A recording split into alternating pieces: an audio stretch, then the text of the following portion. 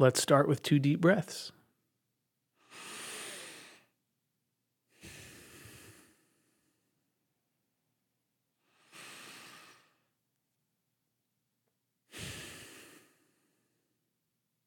Our passages for today. First, Proverbs chapter 3, verses 9 and 10.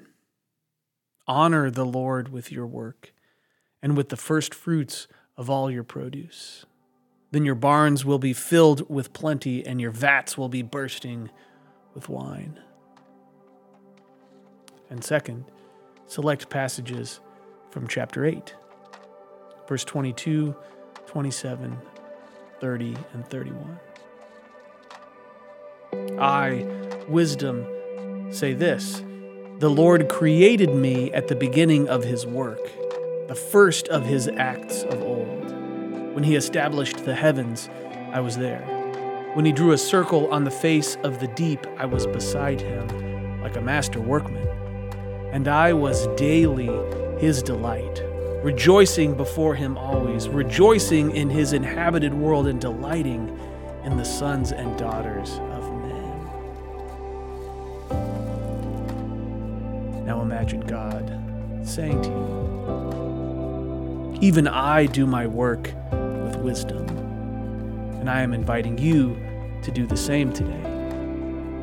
Now you might think that working with wisdom sounds somber or serious. But my kind of work, my kind of wisdom, is actually something quite playful. When I work with wisdom, it's with enthusiasm and energy and animation. My kind of wise work is joyful. My wisdom is saying to you today, I was involved with the world's creation on God's behalf. Shouldn't you rely on me too? And the truth is this: if you surrender your work to me today, whatever your work might be, your job or caring for your home or volunteering or random and unplanned moments of helping someone else, if you surrender all this to me, I would bless it, and there would be joy in it. So I, the God of all wise creation, whose work is playful, extend this offer to you today. Co-create with me. Talk with me about every bit of your work today. Let my presence shine on your hopes and dreams and plans and spreadsheets and meetings. They will be transformed. Offer each bit of today to me. And this is a very straightforward way of partnering with me in your work. And if you do, you will honor me in your work today.